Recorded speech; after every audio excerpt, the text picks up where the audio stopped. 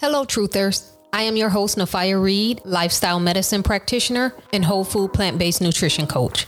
I am so excited to be here and share with you today. This is our weekly outlet to discuss lifestyle diseases that are preventable and curable through whole food plant-based nutrition and intentional living. Each week, we will do a deep dive into how your food is affecting you and how plant-based nutrition can add energy, stamina, vitality, and years to your life. Welcome to the Living Truth Podcast.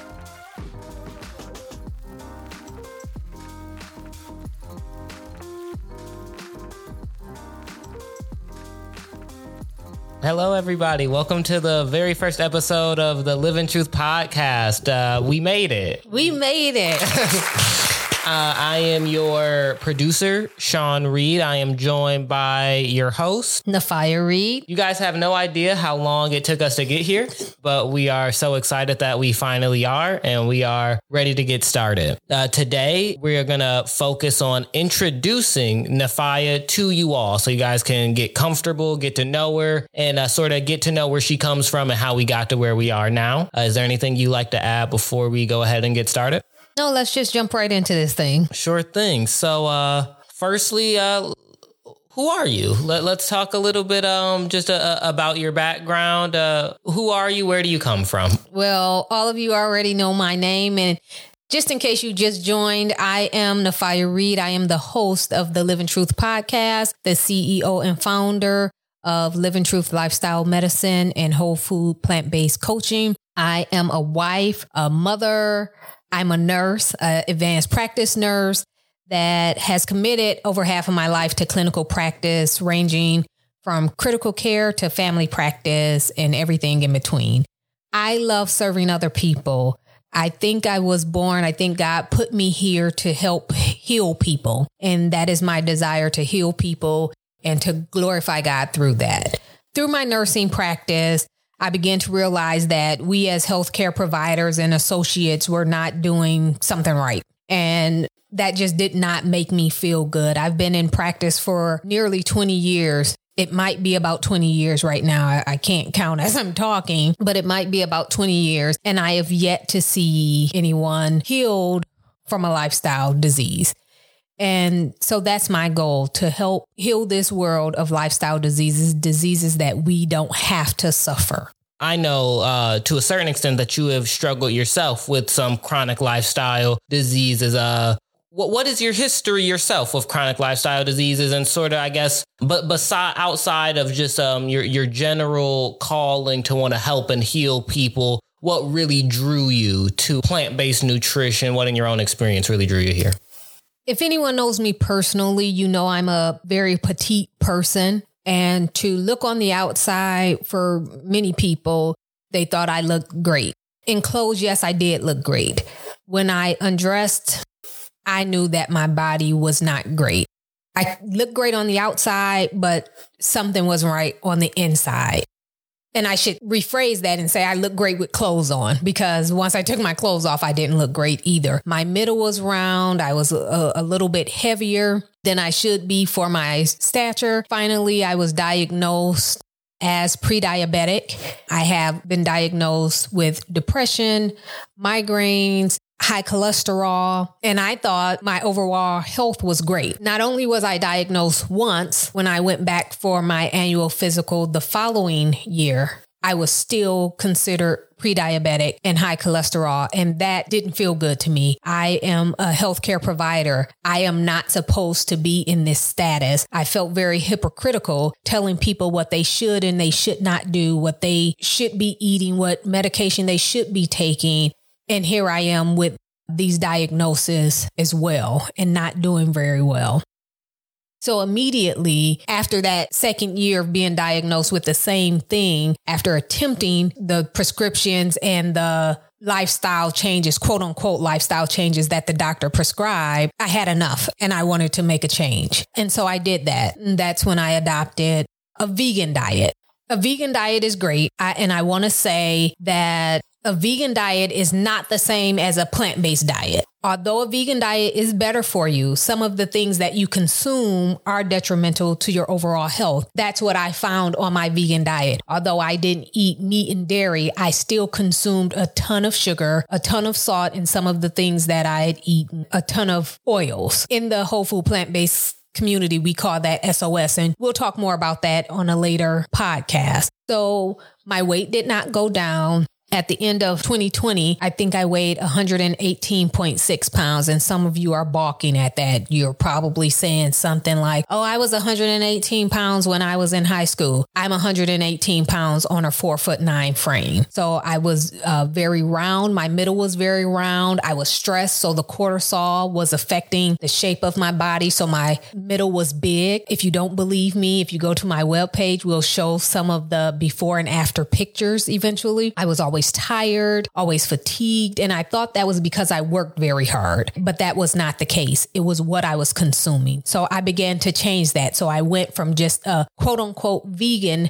diet to a whole food plant-based diet, intentionally added some physicality to that with the assistance of whole food plant-based coach and fitness coach, and was able to get down within a matter of 90 days, actually less than 90 days, from 118.6 pounds to 102 pounds. And even today, and that was last year. And even today, I'm probably still in the best shape of my life. Now, just to back up a little, you talked about how even a few years ago, if a person were to be looking at you on the outside, they would probably go, that person looks great. Or if not great, they look like they are at least in perfectly fine average health. Can you talk a little bit about maybe some of your upbringing, or what were some of the factors in life that maybe led to that pre-diabetic diagnosis? And did you start to feel bad or notice that something wasn't right before your diagnosis, or was that diagnosis sort of the wake-up call that, okay, maybe everything's not all right and I need to get going in a different direction? Well, let's talk about what led to that. So for many of us, I am a Black woman or African American, whatever word you like to use. I am a Black woman. In our culture, there are a lot of things that we have adopted as quote unquote culture. So our diets were given to us. A lot of the things that we eat because those were the scraps that were left when we were in slavery. And that has been passed on from generation to generation. And I know a lot of people don't like to talk about that, but it is the truth. A lot of things that we eat, we should not be consuming. And I'm talking about our pig's feet, our animal intestines, chitterlings, cooking in lard and deep frying food. Our ancestors ate those things because that's all that they had to eat. We have more access to better foods, more access to information than we've ever had. So unfortunately, what has happened, those recipes, that food has been passed on from generation to generation. And as my nutrition coach told me, it's not a generation thing. We are holding it hostage. Those are things we don't have to hold on to. And it's not the food that we love. It's the togetherness that we love. And so we can still have that good food without the elements that are truly killing us. To your second point, as a healthcare provider, I knew something was wrong. Again, I was always fatigued. I was always tired. I got very, very severely depressed at one point, and that just wasn't me. And all of those things are caused by the intake of sugar. Believe it or not, sugar is not our friend. I was that individual who had snacks in their nightstand drawer on their night table, who would eat a 5-pound bag of gummy bears instead of dinner in a day. Again, back to the snacks in the night table. I would wake up in the middle of the night and eat Now Laters or Swedish Fish. My very, very, very, very, very favorite candy is Red Vines. This feels like it's beginning to become very personal to the person sitting across the table from you. It is very personal because the person sitting across the table from me is my son and my producer. And unfortunately, I didn't know better. As I was poisoning myself, I was also poisoning him. He and I would share huge bags of gummy bears and huge bags of red Swedish fish. And for Christmas and birthdays, they knew how much I loved red vine. So everybody would buy me big containers of them, the kind that they sell at Sam's Club. And so those things, number one, the sugar content of those things were harmful. Number two, the red dye and the artificial flavors in those things are very harmful. So my migraine headaches, it was probably a combination of things, but the sugar itself and the red dye, I've learned that I am allergic to the red dye. And I've been tested and I've done my own research where I've not eaten any red dye for a month. And as soon as I eat a red vine or anything that has red dye in it, I immediately get a headache. I immediately get an upset stomach and I don't feel good for the rest of the day, even if I only ingest just a little amount. So I always knew something was wrong and I knew I had to change something very quickly. So you brought up the cultural ties to maybe the diet among a lot of Black people in slavery. I would just also like to add that there are class ties to that too. So not just racial ties, but you'll find that people of all colors and cultures who are poor have found themselves in these situations of maybe getting left the scraps. That's the word you use, or having access to food that is worse for you. And speaking in today's terms, very processed foods, very sugary foods like you brought up. And which leads me to my next question is how, if obviously your socioeconomic state has changed, your location has changed since you've been a child, but what else has led to you overcoming some of those barriers, maybe like access to whole food or green foods, organic foods like that? Because I would say I live in a very nice area in mid-Michigan, but it is still much more common to come along something cheap and processed or fast food than it is to be able to find affordable, organic, whole options. So how have you overcome some of these barriers? Let's hold on to that overcoming thought.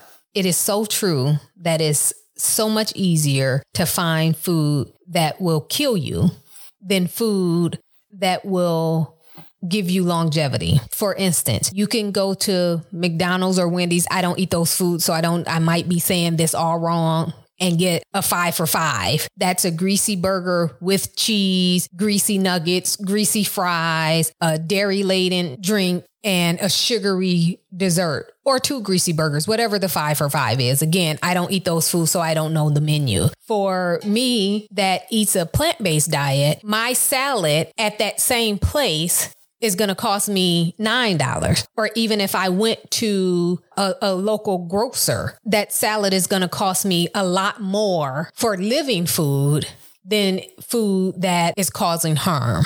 Myself, I'm very passionate about marginalized individuals. Diabetes is a great passion of mine because I was diagnosed as a pre-diabetic. Another reason that it's a great passion of mine is that 80% of the people who are pre-diabetic, they don't even know. And those people live in areas that we recognize as food deserts. They also suffer other social determinants of health. So in those food deserts, there is no Trader Joe's. There is no Fresh Time. A lot of those places don't even have Meijer or Kroger. So these individuals are going to the gas station to get food. A lot of the times that food in the gas station is cheap. You can get a huge bag of potato chips for $1 or $2. And so what happens with these individuals with these diseases, they only have a certain amount of money to spend as well. And we'll get more into the social determinants of health. So if you can feed your family of 5 with $20 and you can get 2 big bags of chips, you can get 2 packs of hot dogs and 2 loaves of dollar bread. That's what you're going to get for your family, and some canned spaghetti. You're doing the best that you can with what you have. So you're going to go to that gas station and you're going to get that $20 worth of food so that your family can at least eat for 2 days. And in these neighborhoods, there are no Farmers market? Yes, there are no farmers markets. And again, in the grocery stores, it might be one grocery store that is, if you want to say viable in a 10-mile radius. It's 10 liquor stores, though, maybe 20, double that amount in a 10-mile radius. So they're getting what's available for them. So food that's high in sodium content, high in sugar and fat content, what can quickly be prepared. Other issues as well with nutrition is that mothers and fathers are doing their best to work and provide for their family. So a lot of time children have to be at home and prepare their meals. So they're buying things that might not be nutrient dense, but it's easy for child to prepare or to put in the microwave. And so that's very unfortunate. I have been blessed to overcome that. I live in a rural area that has lots of open land. My property that I live on, I'm able to garden on it. I have farmers markets and fresh farms all around me where I can go and get fresh vegetables. I have been able to obtain the knowledge and know the difference between living food and food that causes death. I have the means to hire a nutrition coach to teach me, because even as a healthcare provider, that foundation is more than 20 years strong. In all of that education, I was only required to have one nutrition class. And in that nutrition class, I was being taught the SAD diet, the standard American diet. The standard American diet is low in fiber, low in fruits and vegetables, high in animal fat, high in saturated and hydrogenated fats, and high in sugars, which sugar is not our friend. I'm going to say that a lot. Sugar is not our friend. A report from the National Cancer Institute on the status of American diet found that 3 out of 4 Americans don't eat a single piece of fruit in a given day. And I know that to be true. I know several Americans that live right in this household that don't eat any fruit in a given day. And nearly 9 out of 10 don't reach the minimum recommended daily intake of vegetables. 96% of Americans don't reach the minimum for greens or beans, which is 3 servings a week for adults. 98% don't reach the minimum of orange vegetables, 2 servings a week. And almost 100% don't reach the minimum of whole grains. And that's about 3 to 4 ounces a day. All that means is that nearly the entire U.S. population consumes a diet that is not on par with recommendations. So that is very sad. Wouldn't you think so? Yeah, no, absolutely. That's terrible. And I think a lot of that has to do with the education surrounding this topic. And that's something I wanted to bring up too. Obviously, you yourself, you have decades of education and knowledge on these topics. That is not the case for most people. In my experience, certainly going through the K through 12 system in America, I remember hearing, little cute slogans like apple a day keeps the doctor away, eat your veggies. But I don't recall nutrition, even in health class, ever really being taken seriously. I was mostly told or led to believe that as a young person, just eating anything was good for me. Put food and calories in your body, you'll grow and be strong. It doesn't matter if it's boxed macaroni and cheese, fast food, just eat something. Right. Most predominantly, and this is because I am lactose intolerant, I remember the Got Milk campaign, which was a campaign purpose to get all American children to truly just consume as much milk as possible with the belief that you would get strong, dense bones and grow up to be a healthy adult, which come to find out a decade later is mostly unfounded. And also plenty of Americans and plenty of humans in general are flat out lactose intolerant.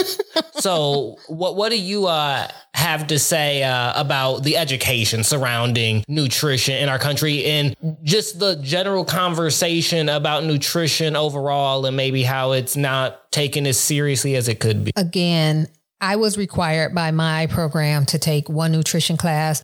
Most healthcare providers are required only that one nutrition class, or it is an elective. So it is definitely not taken seriously because we are all taught to just eat. And if you can eat, then you'll be healthy no matter what you're eating, which we know now is not true at all. Sean's parents we're little people. So he was a little person and his doctor gave me those exact words because he wouldn't eat hardly anything. Oh, just let him eat whatever he will eat.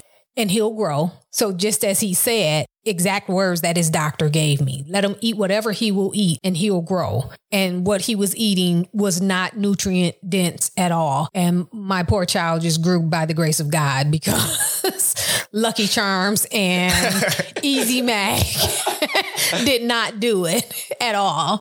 I think that nutrition should be taught. It should be a requirement starting from elementary school, starting from when children can understand the difference between right and wrong. Nutrition should start young, and it should definitely be mandated in higher education, especially when it comes to healthcare providers giving information. Listen to my Saturday soapbox rant about healthcare providers still prescribing milk and cheese for children for strong bones. It's not true.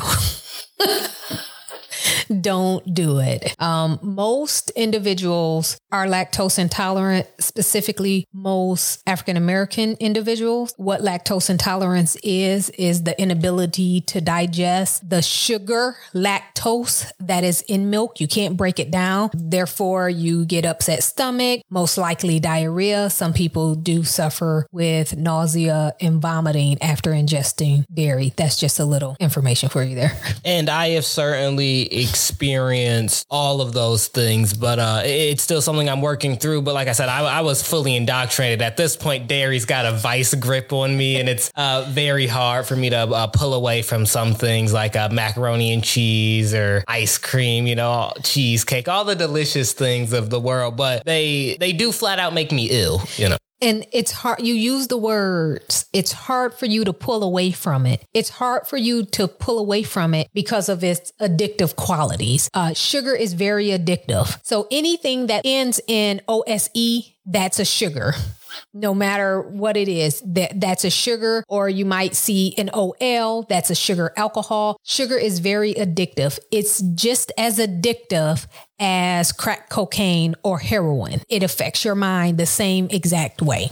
So now I want to sort of segue. We've spent a lot of time talking about the nutrition, and at least from what I've heard, please correct me if I'm wrong, as far as taking care of your body, that's certainly the most important part, what you're fueling it with, the nutrition, along with a healthy amount of water. But can we talk a little bit more about the physical part of how you keep yourself healthy, the exercise, and then also the mental part of how you stay disciplined and intentional and consistent? We can, and you are correct. What you put in your body, and for any person who is deep into fitness, you know that 80% of it is nutrition. The other 20% of it is the actual exercise. So that's the 80-20 rule. You also have heard the quote that abs are made in the kitchen and not in the gym. So again, that is talking about your nutrition, what you're doing. Now you want to put those together. They work very well in synergy, but the higher percentage is your nutrition. As a general goal, each and every person should aim for at least 30 minutes of moderate physical activity every day. If you want to lose weight and maintain that weight loss or meet specific fitness goals, you may need to exercise more. And reducing sitting is important as well. So not just eating, you have to move your body. When you move your body, it also affects your mind. It affects your well-being. I talked a little bit about my depression that I suffered. When I start to move my body more, my symptoms of depression start to dissipate. And they have completely dissipated. When I am sad or when I feel that something is off, I get a good run in, about an hour run or a good workout in. So if you have been diagnosed with depression, moving your body might be the prescription that you need. Not saying to stop your medication. I am not your doctor. I'm not giving you medical advice. But moving your body will help to manage your weight. It can help to manage that depression. And again, help you feel stronger, help increase your energy. I talked about increasing your stamina. Physicality is very important for mind, body, heart, and soul. And I would just like to say to all our listeners, we're not on video, but Nifiah is standing right now as we speak. So she is sticking, true to her word, and even being active while we speak here on on the podcast. So this has all been great. I've loved talking to you a little bit about your history, about nutrition, about activity, but now I sort of want to go back to the beginning and talk about what we're doing here. What is Living Truth? What are your goals? Who are you trying to reach? My goal is to change the current standard of healthcare and make it better for everyone by eradicating lifestyle diseases that cause premature death and disabilities, by enhancing the quality of care and increasing the quality of life for those that I serve. I have a true passion for the well-being and health of all individuals. I have a great commitment to help others achieve wholeness in the communities all around the nation, and a desire to help individuals reach their highest potential through education, through wellness and support. I have spent the greater part of my life serving in healthcare as a nurse, with the latter part earning a doctoral degree in nursing. But unfortunately, as I continued my education, it became very apparent to me that the current methods of treatment have not served people well, and the quality in healthcare is non-existent. So I was drawn to create Living Truth Lifestyle Medicine Practice, where we focus on nutrition, fitness, and whole person health. It was imperative that I share this knowledge and help others adopt a lifestyle that would increase their energy, their focus, physical ability, and ultimately their lifespan. I just want to let you guys know that embracing a plant-based lifestyle and adding some intentional physicality to daily activities will reverse and abate chronic lifestyle diseases, inflammation, migraine headaches, and can mitigate emotional and behavioral health concerns, and so much more. So stick with us here at Living Truth. Take a listen, share your feedback, share the podcast, join us weekly. Well, that is so exciting. And this has been so exciting. That'll wrap up this inaugural episode of the Living Truth podcast. Before we get out of here, I just want to say that it is an honor to be able to be a part of the podcast and also some of the other things that I'm a part of here at Living Truth. And I'm so excited to be working with you and learning from you about this whole food, plant-based lifestyle. And I'm just so excited to see what Living Truth has in store for the community and for the world of health in the coming weeks, months, and years. I am just as excited and so blessed to have you here with me. All right, guys. Well, that'll be a wrap. I've been your producer, Sean. I'm Nifiah, your host. Thank you guys for listening. Bye. Bye.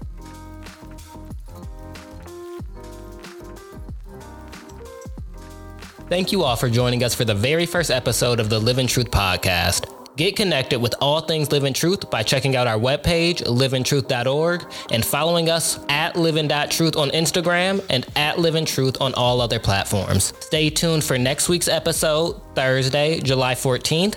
Schedule your consultation with Nifiah today and start living an intentional life of vitality through nutrition.